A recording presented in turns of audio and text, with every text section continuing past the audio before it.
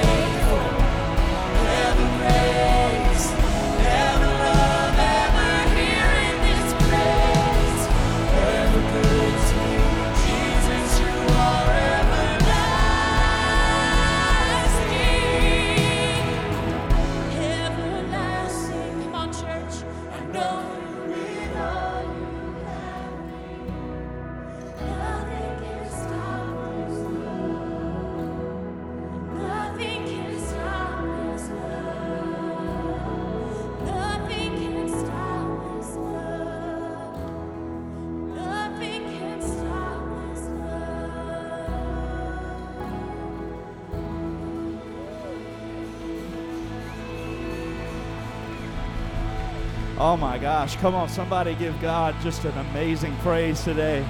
God's presence so strong today. First and always, through the ages. Come on, church. You're the Alpha and Omega, ever good to me. Jesus, you are everlasting, ever faithful, ever faithful. Ever grace, ever love, ever here in this place, ever good. Come on. Jesus, you are everlasting. Come on, first and always, say it again. First and always, through the ages, you're the Alpha and Omega, ever good to me. Jesus, you are everlasting.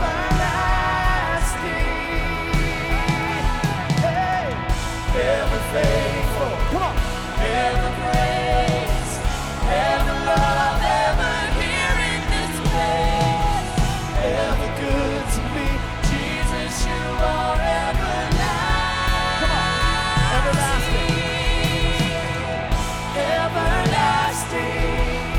I know through it all you have me, and nothing can stop this love. Nothing can stop this love. Come on, church. Lord, in my heart, you can see me and promise that you'll never leave me. Nothing can stop this love. Nothing can stop this love. Nothing can stop this love. Nothing can stop this love. Say it again. Nothing can stop this love. Nothing can stop this. Say it till you mean it. Nothing can stop this love. Not death, not life. Nothing can stop. Not things past or present. Nothing can stop this love. Nothing can stop this love. Nothing can stop this. Nothing can stop this love. Can we take a second in this moment and just lift up our hands to the Lord, Father? I'm proud of this young guy, the call that's on his life, so I want to invite him. Give a huge City of Life welcome to our guest today, Keenan. I'm going to stand up here because he's 6'3". Okay. Well, come on, good morning. How are you doing today? Come on, let's lift it up for Jesus. Let's clap for Jesus this morning. Come on, if he's touched you, if he's redeemed you, if he's done anything in your life, he woke you up this morning. Come on, let's keep going, let's keep going, let's keep going. Woo! Ooh, yeah.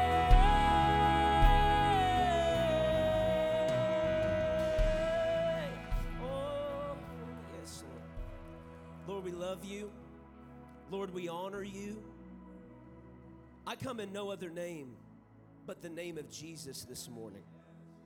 I come under no authority but the authority of the Holy Ghost this morning. Lord, I thank you that you're going to have your way in this place.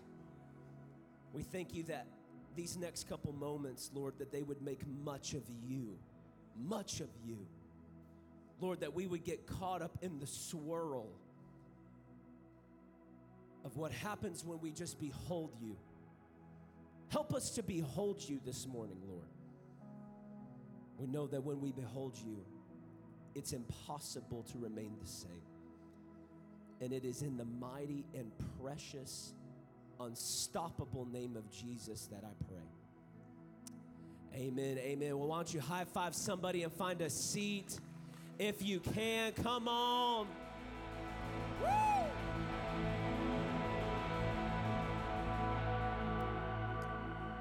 I have to say, I am so excited to be in this place, as Pastor Jeff said. And real briefly, before we move on, I know we just had a whole moment where the entire church honored them.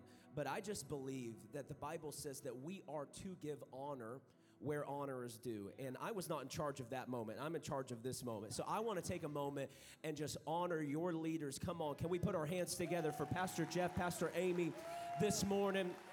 the move of God they are leading here in Florida. Let's go. Generational. There's a generational anointing on this house. And listen to me, this is the kind of house you want to grow and raise your family in. A house that understands generational blessing and generational anointing is the kind of house you want your children coming up in. And it's honestly the kind of house you want to take your last breath in. And so listen to me, I don't care where you find yourself on the landscape of life and the landscape of religion or whatever you would want to call it, get plugged in here. Get rooted here. Just in our little time of knowing one another, I know it's true of both of them. They are people who are dedicated to the truth of the gospel. And our God always saves the best for last. The greatest moves of God in the earth has ever seen have not happened yet. They've not happened. What if we were to rise up and take our part?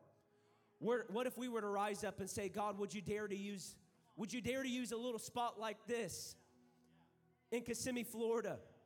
Would you dare to start something here, God, that doesn't stay here, but changes here? And listen to me, I genuinely believe this is not just me saying nice things because I'm the guest speaker. I genuinely believe that you guys are on the precipice of something incredible. Listen to the songs that are coming out of this place. Every song that was sang today is an original to this house. God is birthing something here. And you're privileged. You are privileged to be a part of it. Come on, one more time. Put your hands together for them. Amen. Amen. Real briefly, hey, my name is Keenan Clark. I am from San Angelo, Texas. It's totally fine that you've never heard of it. Again, as Pastor said, we are the largest city in Texas, not on an interstate. So I'm there. I'm the young adult pastor at an incredible church called Celebration Church.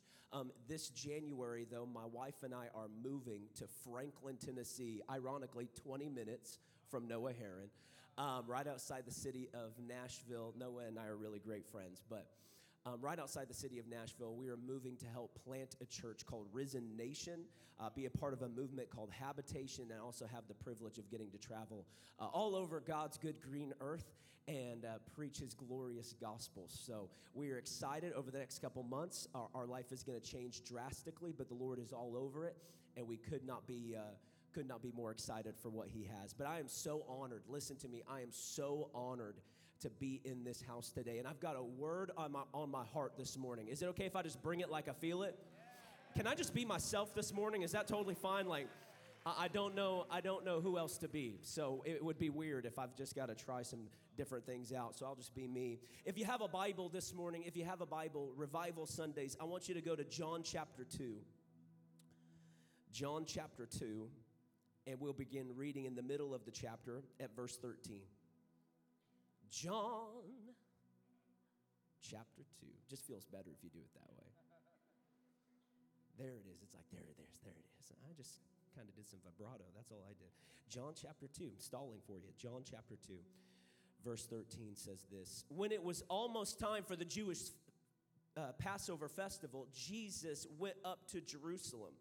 In the temple courts, he found people selling cattle, sheep, and doves, and others sitting at tables exchanging money. So he made a whip out of cords and drove all from the temple courts, both sheep and cattle. And he scattered the coins of the money changers and overturned their tables. To those who sold doves, he said this, "Get these out of here. Stop turning my Father's house into a market." Listen to this verse. This is the verse I've read, everything I have read thus far to get to this point. His disciples remembered that it is written, "Zeal for the house of the Lord will consume me." Zeal for your house will consume me. Obviously, in this moment, Jesus is having a whole moment. Jesus is in the middle of a very seemingly un-Jesus-y moment. Jesus has come up into the temple, and what he has found in the temple has invoked a certain emotion on the inside of Jesus, an emotion we don't really get privy to many times outside of John chapter 2. Jesus comes up in the temple, and what he finds invokes obvious, tangible, visible zeal on the inside of him, and it was so apparent the disciples watching Jesus said, zeal for the house of the Lord has consumed Jesus. It said they remembered it had been written. Now, where it had been written, where they had read it before, was Psalm 69 and verse 9. Psalm 69 verse 9 prophesied that one of the markers of the Messiah, one of the telltale signs, one of the blues clues, if you will, that would give him away was going to be visible, tangible zeal for the house of the Lord, and it would be obvious to everyone who saw in that moment. And the disciples, watching Jesus live his life, took note, zeal for the house of God has consumed him. What I'm trying to get you to understand this morning is Jesus did not have to go, hey guys, come here. You know what's been happening in my quiet time? I just feel like zeal. Come on, somebody. I feel like zeal for the house of God, woo, brother, has consumed me. No, he didn't have to advertise it. He lived his life, and what was apparent to the onlooker about Jesus' life is zeal for the house of God had consumed him. The disciples took note. And I'll be honest with you, this is an incredible passage of scripture. I have been mulling over it for some time. But can I be honest? It is problematic for me. John chapter 2 has been a rock in my shoe for some time now. John chapter 2 has been bothering me. And the reason it is bothering me is because I have good theology.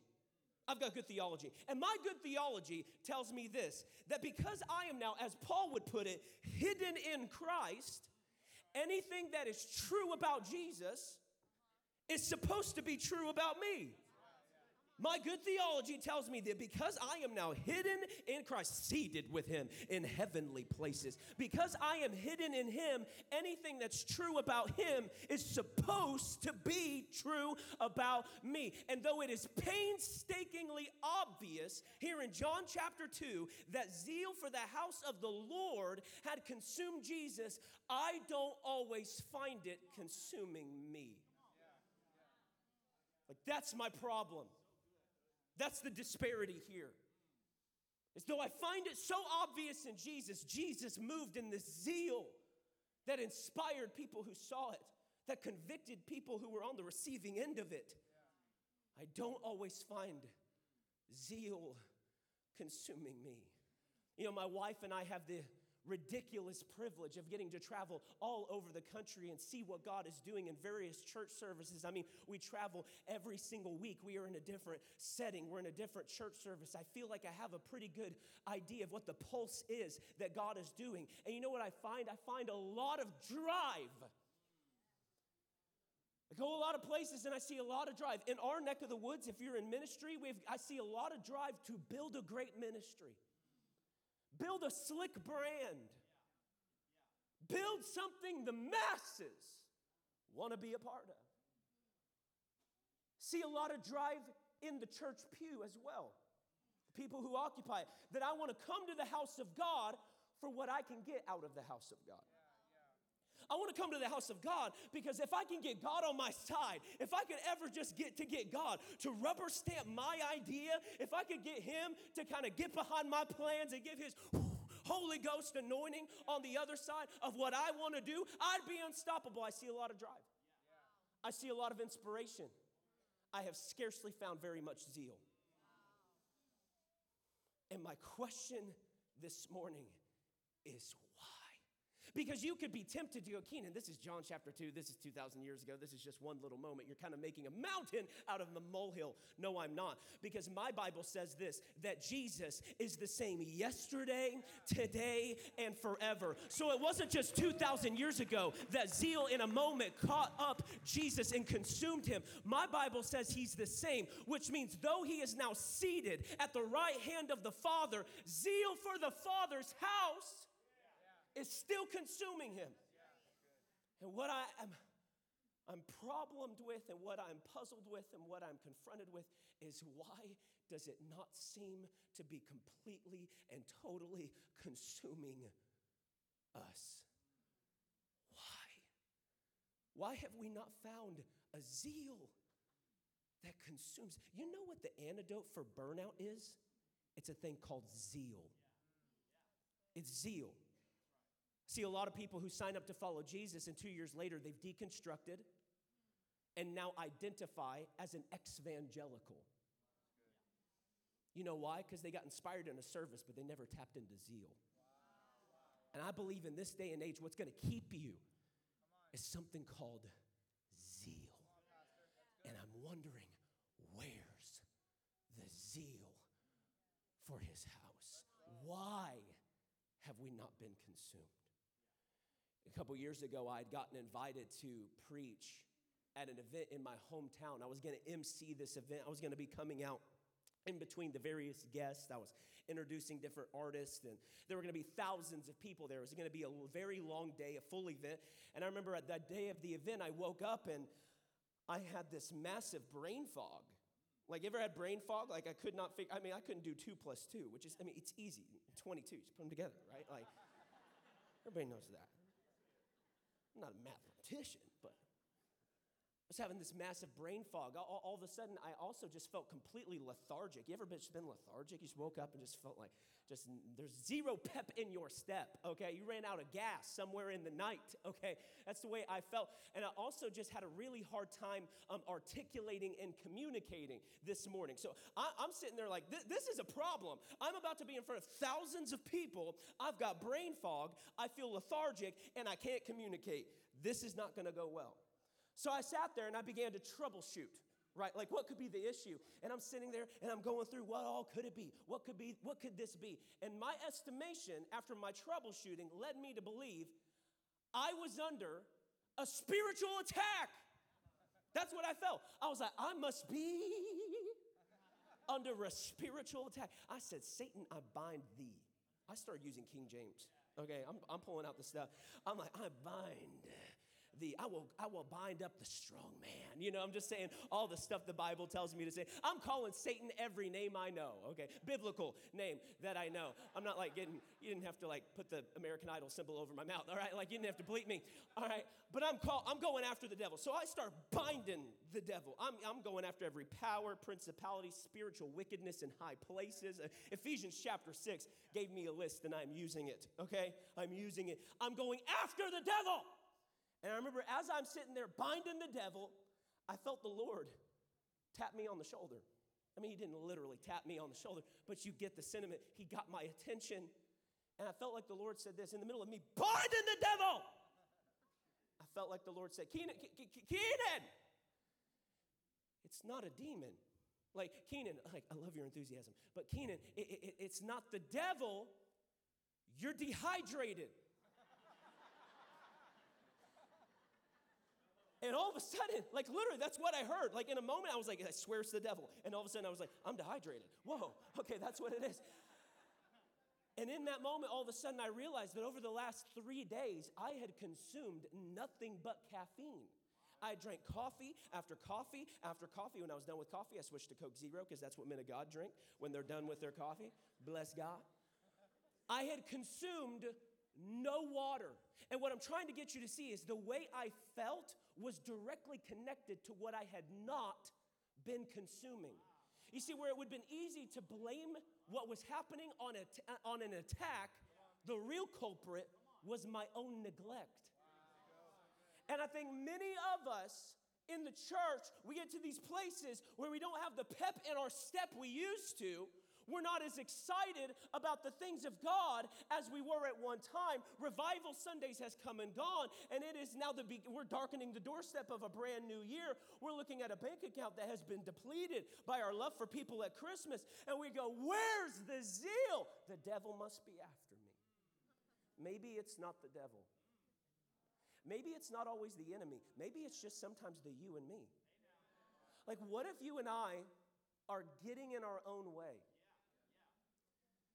It wasn't an attack It was neglect. And here's the word the Lord gave me. This is, when he gave it to me, it hit me so hard, and I'm praying it hits you. The reason you are not consumed, like we see Jesus here in John chapter 2, is because of what you have neglected to consume. The reason you are not consumed is because of what you and I have neglected or maybe never even been offered to consume. Because a lot of the time, we can sit here and think, if I need to find zeal, the reason I haven't had any zeal is because I ain't been watching enough good preaching. So I gotta go find me a good Instagram preacher. I gotta go find me a good YouTube preacher. Or I need to get back over to City of Life, and I gotta watch Pastor Jeff. He's full of zeal, which he absolutely is. And we think that the answer to our lack of zeal is to sit there and watch someone else. And I do think that those moments are helpful. But listen to me. My Bible in Psalm 34, verse 8, does not say, see that the Lord is good. It says, taste and see that the Lord is good. It does more. It takes more than just looking at it. It takes more than just being around it. You've got to consume it. He is consumed by a zeal for the Father's house, not because he watched a bunch of good preaching, not because he made an incredible movie, but because something has gotten on the inside of him. It takes more than just seeing it. Can I tell you right now, the disciples in John chapter 2 are proof. It takes more than just seeing it. Because the disciples are the one in John chapter 2 who go, whoa! Zeal for the house of God has consumed Jesus. Like they see it. And no doubt, though they see zeal upon Jesus, they are inspired. They leave there with a vision of the men that they'd like to be.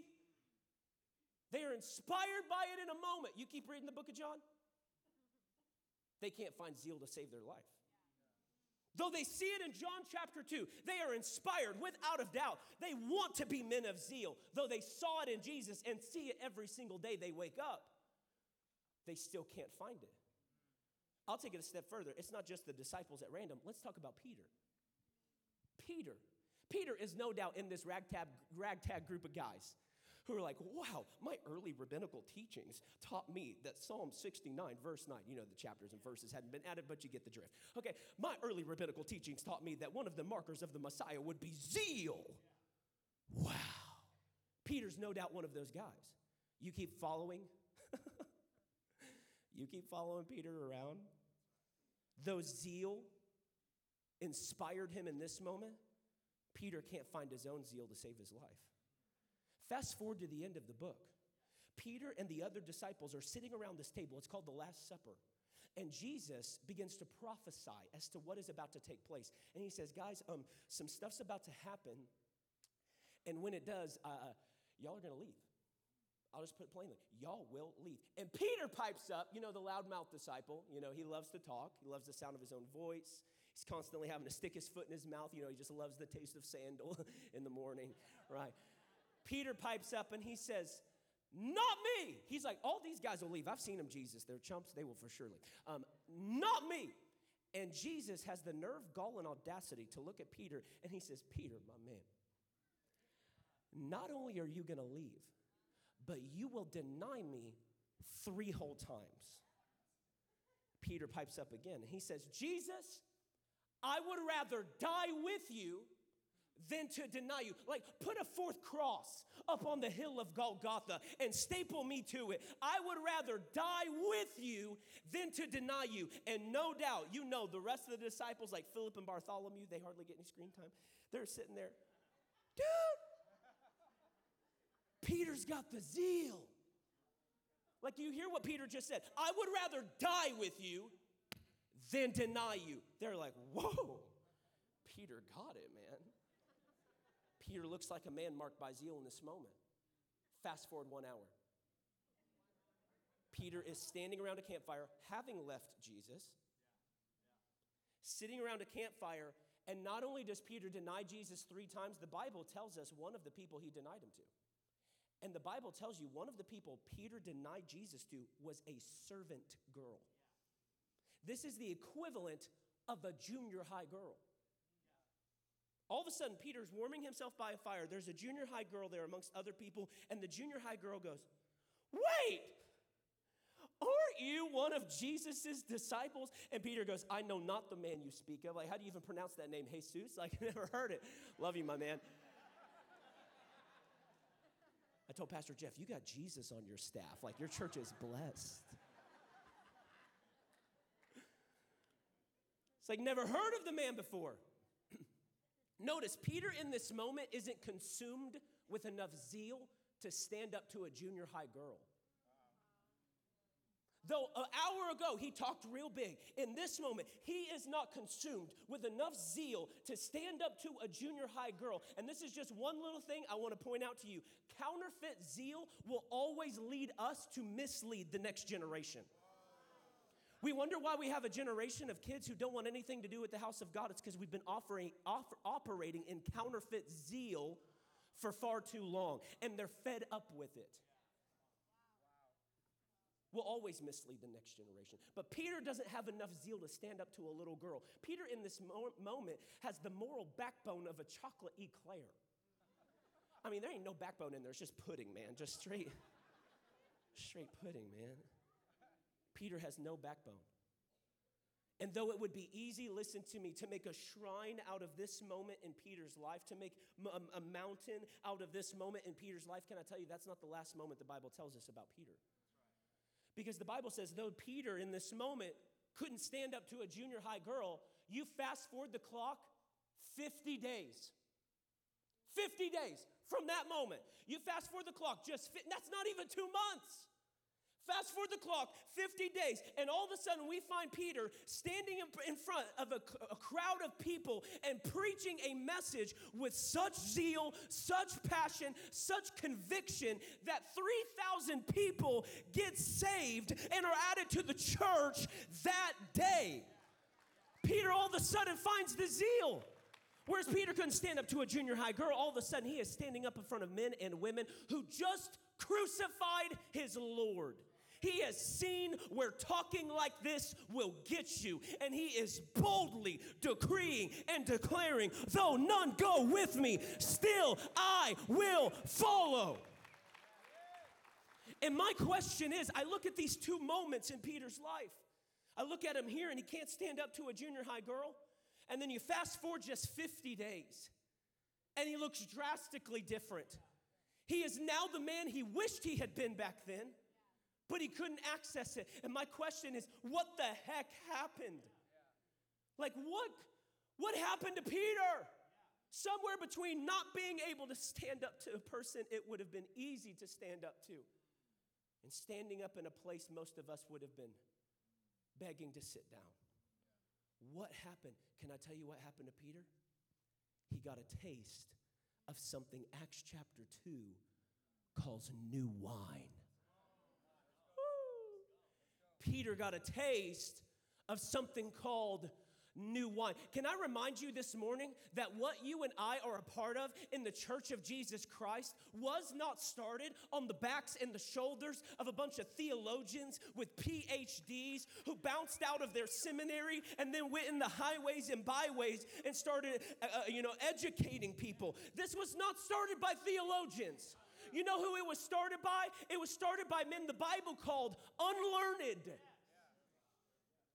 That means they knew nothing.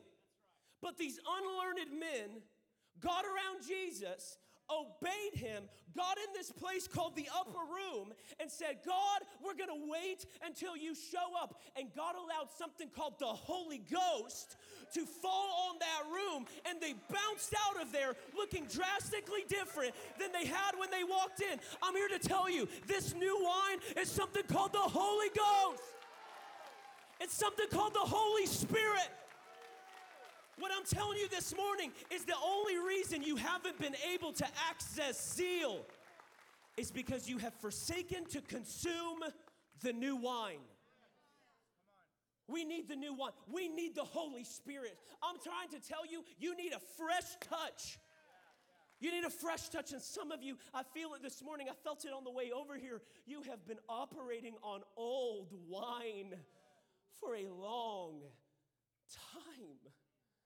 It's not just new wine that is a metaphor for the Holy Spirit. It's also this idea of oil, as Pastor Jesus pointed out in 2 Kings chapter 5.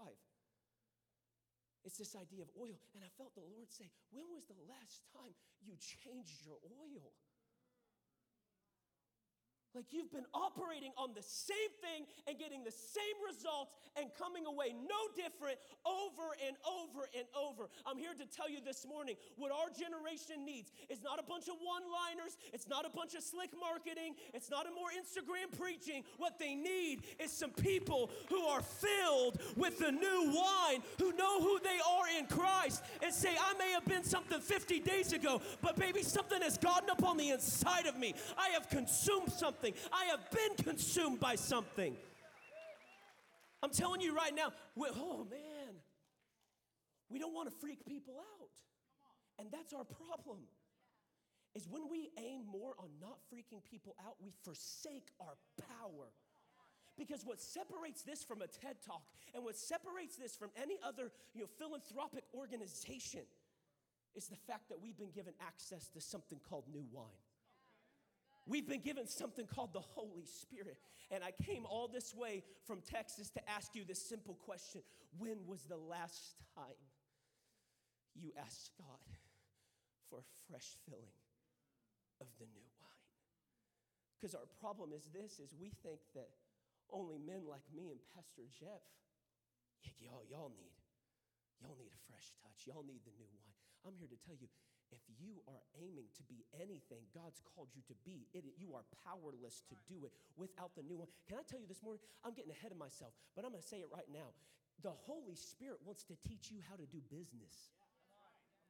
The Holy Spirit will take you through an education Harvard, Stanford, and any other Ivy League could never give you. And all of a sudden, something you would have had to slave away at a desk learning from a man who was trying to cram his secular humanism down your throat, you can say, I'm going to forego that, and I'm going to just go ahead and get on my knees and ask God, say, God, would you teach me how to be the man you put me on this earth to be?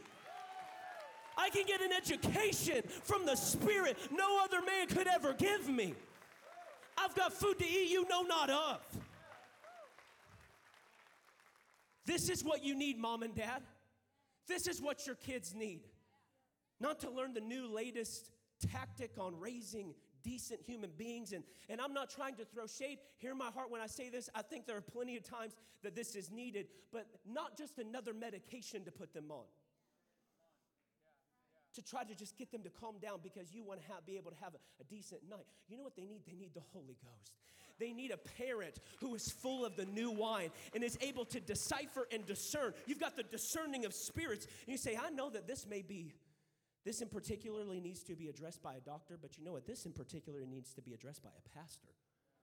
We need to lay hands. We need to lay hands on you. I'm telling you, you need the Holy Spirit. I need a fresh touch of the Holy Spirit. Just 2 weeks ago, my wife and I have been on a very busy ministry schedule here lately. I told you we're in a different space and place every week while we're still trying to lead our ministry and figure out how we're going to move. It's been very busy. I've been out of my normal routine is what I'm trying to say. And I remember all of a sudden 2 weeks ago, we had been on this trip, and I got up and preached, and hundreds got saved. I mean, the altar was packed. We were praying, prophesying over people, releasing prophetic words. It was insane. But the whole time I did it, I did not feel the Lord one time. I remember I got off, and I was thankful for what the Lord did, because the Lord will move even when you don't feel Him. But I told my wife, I said, babe, I did all of that. I ministered. God was obviously there, but I couldn't feel Him. And I honestly felt like an imposter. I felt this weight come over me, and I realized, I said, man, we've been so busy on the road. I only open up my mouth to talk to God when I am asking Him to bless what I'm about to say. And I realized that for the last 2 weeks, every time I had prayed, I was like, God, I was praying sincere prayers. I was praying like, God, you're the difference maker. Let them not see me, let them see you. But everything I asked God to do had to do with what I was about to try to get done for Him. And I had forsaken those moments of just alone time with the alone. And I remember I got home and I told my wife, I said, babe, like normally we go to bed together. But I told my wife, I said, babe, I need to stay up for a second. Like, I just feel like an imposter. I just feel like we've got so many more places to go, and I'm afraid like God's not going to be there. I don't like this. I don't like the way I feel. And I remember Beth went to bed, and this is 2 weeks ago. I remember I got down on my knees in my son's room. He doesn't sleep in there, so it didn't bother him.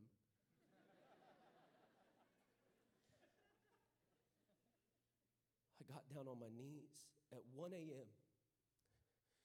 And I remember I just started, I said, God, I repent. I said, God, I repent for trying to do what you've called me to do in my own strength. I repent for leaning on my gift and leaning on this thing of like, oh, God's omnipresence is everywhere. He'll be there. God, I don't want to settle for your omnipresence. I want your manifest. I want your manifest presence, God. That's what this generation needs. They need the manifest presence of God. And I said, God, I repent for letting a busy ministry schedule keep me from spending my own time in your word. And would you believe, as I just said, I was not asking God for a new sermon. I wasn't asking God for anything. I wasn't asking God for a double portion, nothing. I just sat there. I said, God, I repent. I love Jesus Christ with all of my heart. I sat there and I repented, and would you believe it, as I said those words to the Lord, no one around, no ask of him, the guilt, the shame, the weight, the imposter syndrome fell off of me and melted into the floor.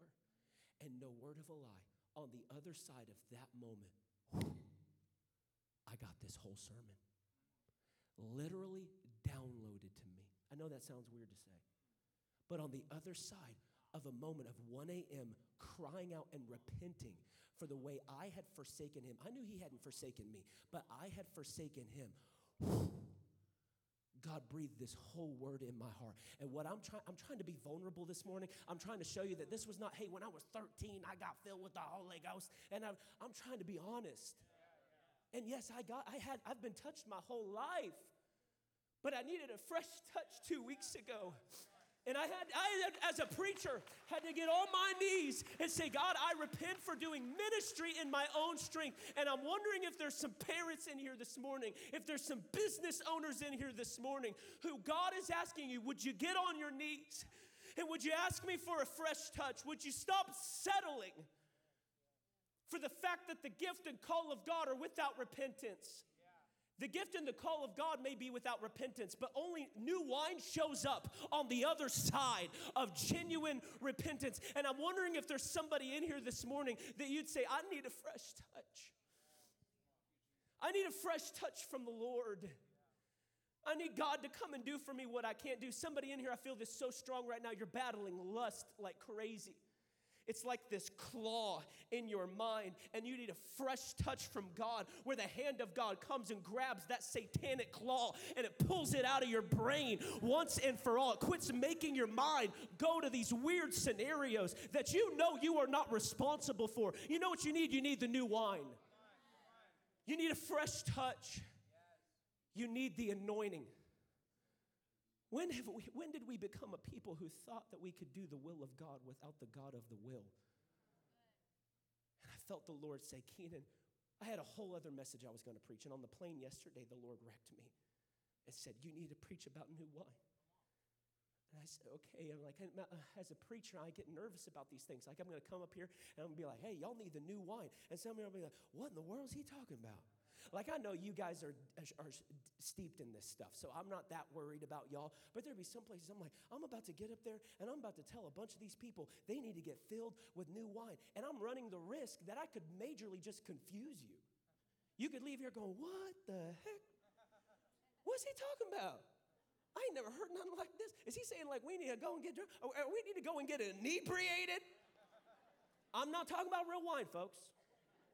I ain't talking about real wine. Because you know what Peter said? The onlookers of what happened in Acts chapter 2, they said, and they said it mockingly, these guys are filled with new wine. And Peter has to say, they are not drunk as you suppose, meaning they're not drunk in natural ramifications. They've not been sucking on real wine, but what they have been given, let me take it a step further. It isn't just new wine, but this is that the prophet Joel prophesied about when he said in the last days, God would begin to pour out his spirit upon all flesh, and that the sons and daughters of God would begin to prophesy.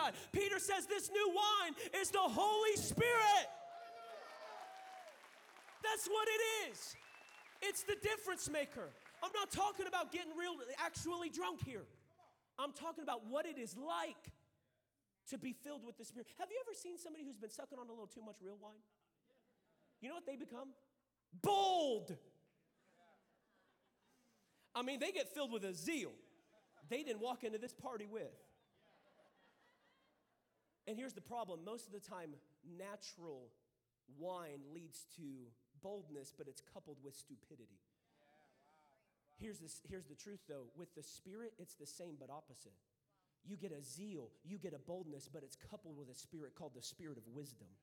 And all of a sudden, you have a clarity, you have an unction, you have a knowing that you did not have a moment ago. And the Lord begins to speak to you and show you, and you're able to do things you have no business being able to do according to your natural education. I'm talking about getting filled with new wine this morning. But our problem is this, is we don't know what to do with this thing called the Holy Spirit. Because in our understanding, we're like, I understand this concept of a father, and I understand like a son. But the Spirit, I don't know about all that. I don't know. And what happens, and thank God it's not true of this church. It is not. But what happens is we, either as a body of Christ, as churches, or even as families, because we don't know what to do with the Spirit, we end up putting the Spirit in a cage. We say, I don't know what to do with all that. I get it's important, but let's just stick it in a cage. Which brings me back to John chapter 2. Think about it. Jesus walks into the temple in John chapter 2, and when he looks around, he sees oxen, cattle, and doves. That's what your Bible says. He sees oxen, cattle, and the one bird it draws your attention to is doves. And these church leaders are being able to keep these doves from flying away. How are they doing it? They've stuck them in a cage. Can you get the middle picture of what Jesus walked in and saw? He walked in to the church. And what he sees is that the church leaders have relegated the dove to a cage and are now just equating the dove's value to how much money can we squeeze out of the dove. How much money is the dove worth? Yeah, let's sell off the dove and get a better LED screen. Let's sell off the dove and get a little bit more time online. Let's sell off the dove and hire 3 more staff members. I'm all for staff members, but nobody can replace the third member of the Trinity. I'm here to say 2/3 is not enough. We need the Holy Ghost. And I'm wondering this morning if maybe you, in your own family, have relegated the dove to a cage. Here it is, it gets deeper. Because this is John chapter 2, verse 13, meaning we're jumping in the middle of the chapter. You know how the chapter starts? Right before we have this moment where Jesus steps into obvious zeal. You know what John chapter 2 starts with? The wedding at Cana. The wedding of Cana is famous because that's where Jesus turned water into new wine. You can't make this stuff up, folks. This is the way your Bible reads. And on the other side of taking what was once watered down and turning it into new wine, zeal for the house of God obviously consumes Jesus. You know what this is saying? If you allow Jesus to take what was once watered down and make it new wine, zeal will consume you again. You won't settle for the things everyone else has settled for. You won't relegate God to the things everyone else relegates God to. You'll begin to be used by the Lord to begin to reset the system, to recalibrate this thing. I really do believe this, that John 2 is a prophetic picture of Acts chapter 2. You get new wine and zeal shows up. Peter got new wine, zeal, and he never backed off the gas. But our problem is we put the dove in a cage.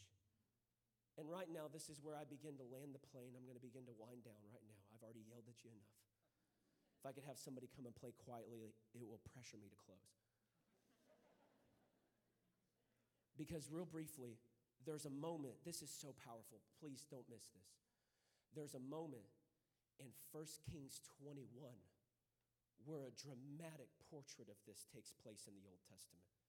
In 1 Kings 21, well, I'll go ahead and read it to you. It says this, beginning at verse 1. Now Naboth, that is the man we are looking at this morning. Now Naboth, the Jezreelite, had a vineyard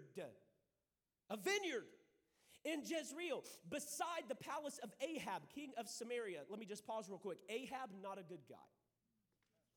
Ahab is an evil and wicked king, married to a far more evil and maniacal woman by the name of Jezebel. This woman is so evil, there's an evil spirit named after her, called the spirit of Jezebel. It's a real thing.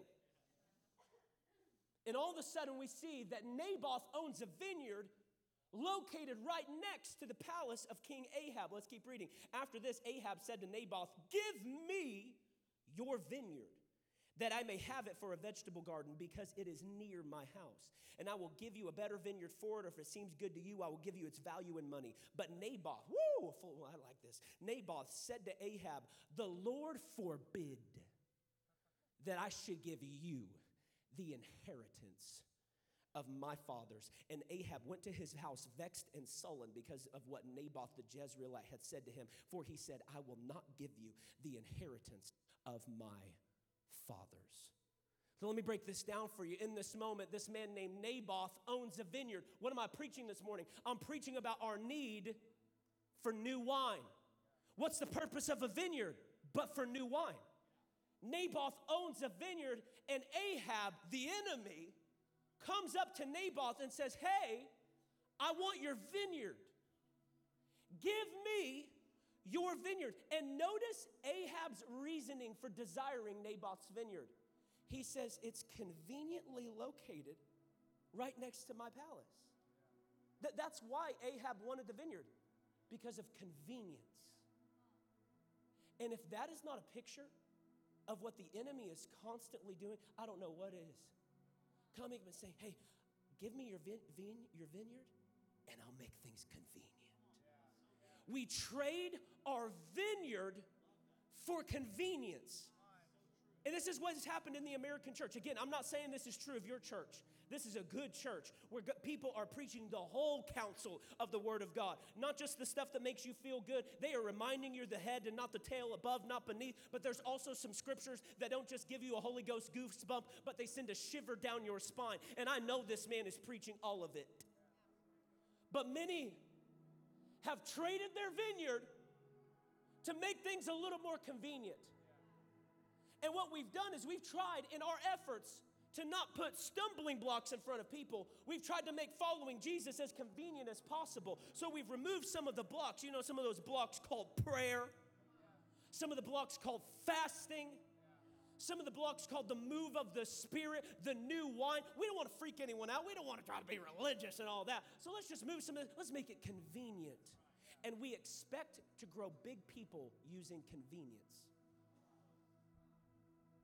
You will never be consumed by zeal while you are still worshiping at the altar of convenience. Can I tell you what Jesus said about the Holy Spirit? He said one of the Holy Spirit's names is the Comforter. You know why God had to give you someone called the Comforter?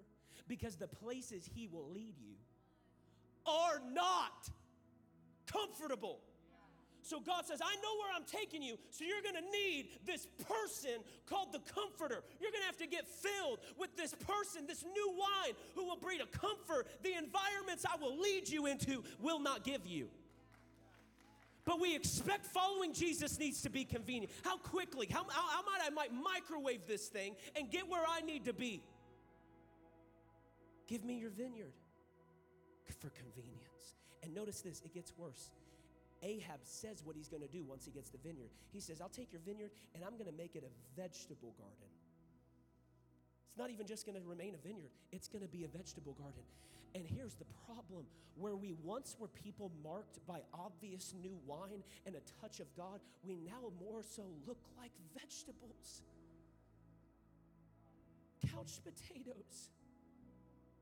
how quickly might I get this? How can I sit by and let God just kind of do all the heavy lifting, do all the work? Now, God is the one who gets it done.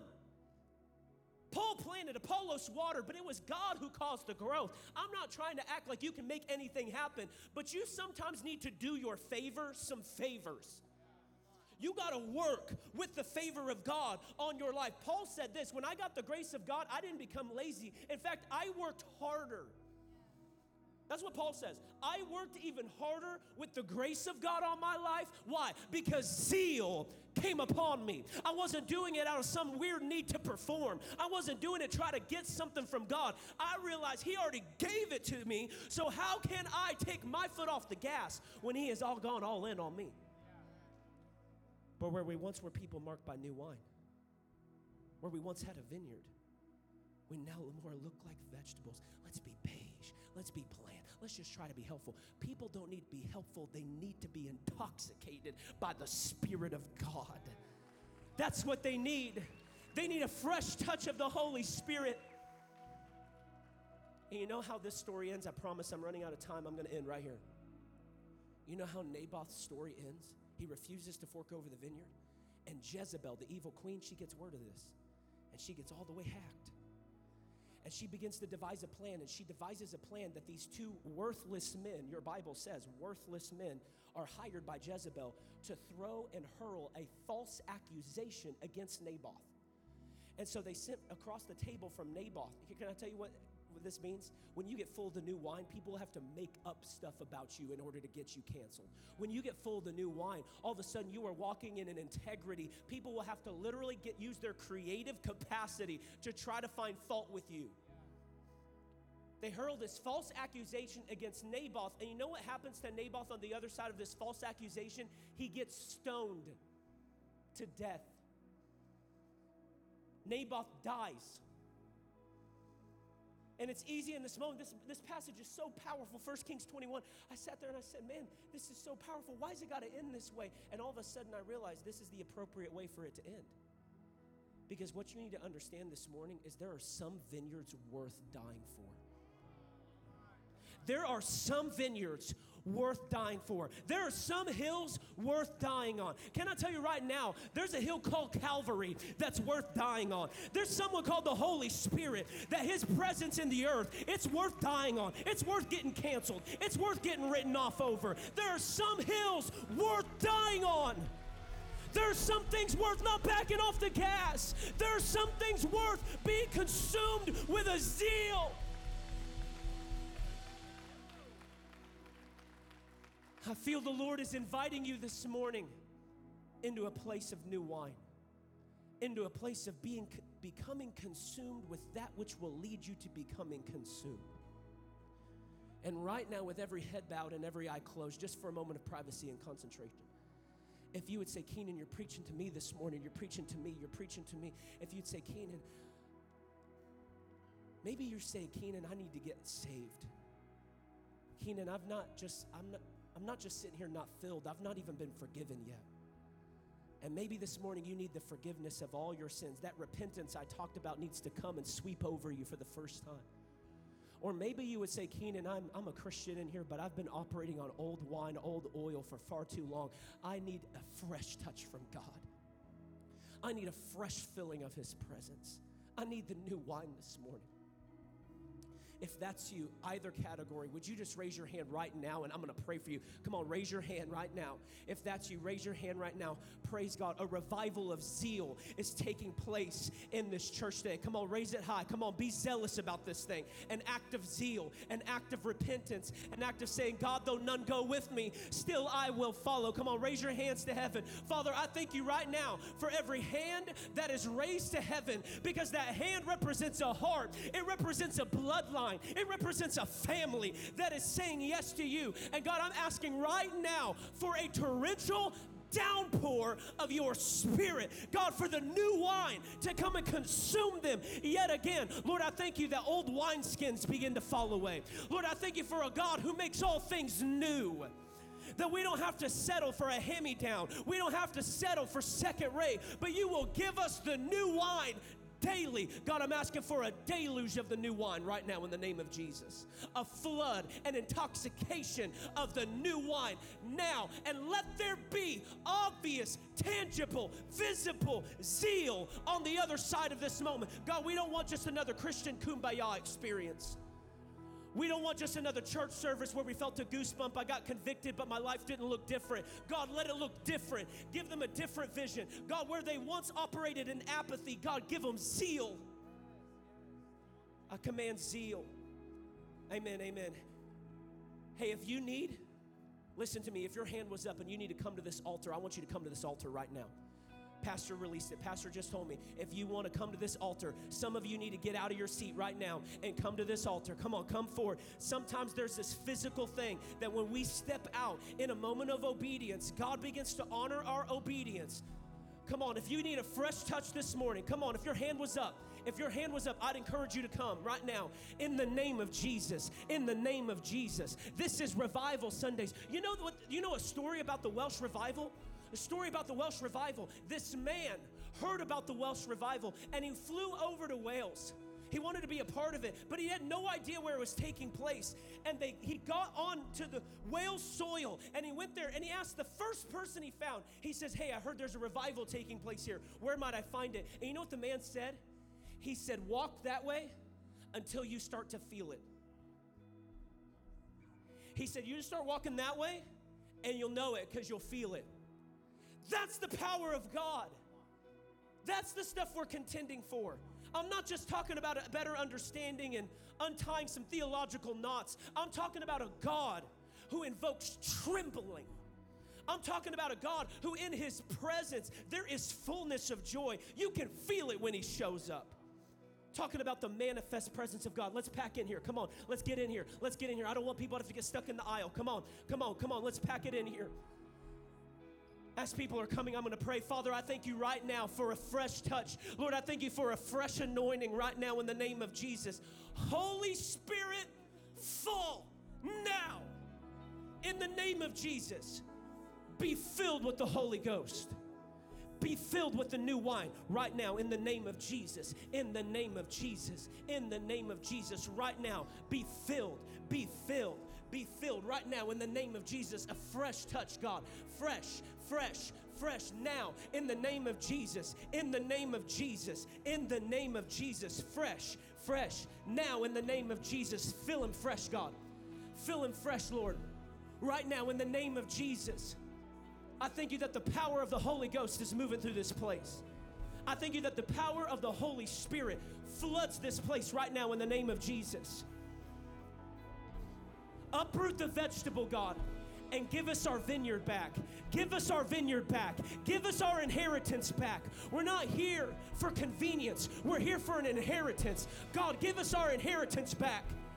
Give us the precious Holy Spirit back right now in the name of Jesus. In the name of Jesus. In the name of Jesus. Woo.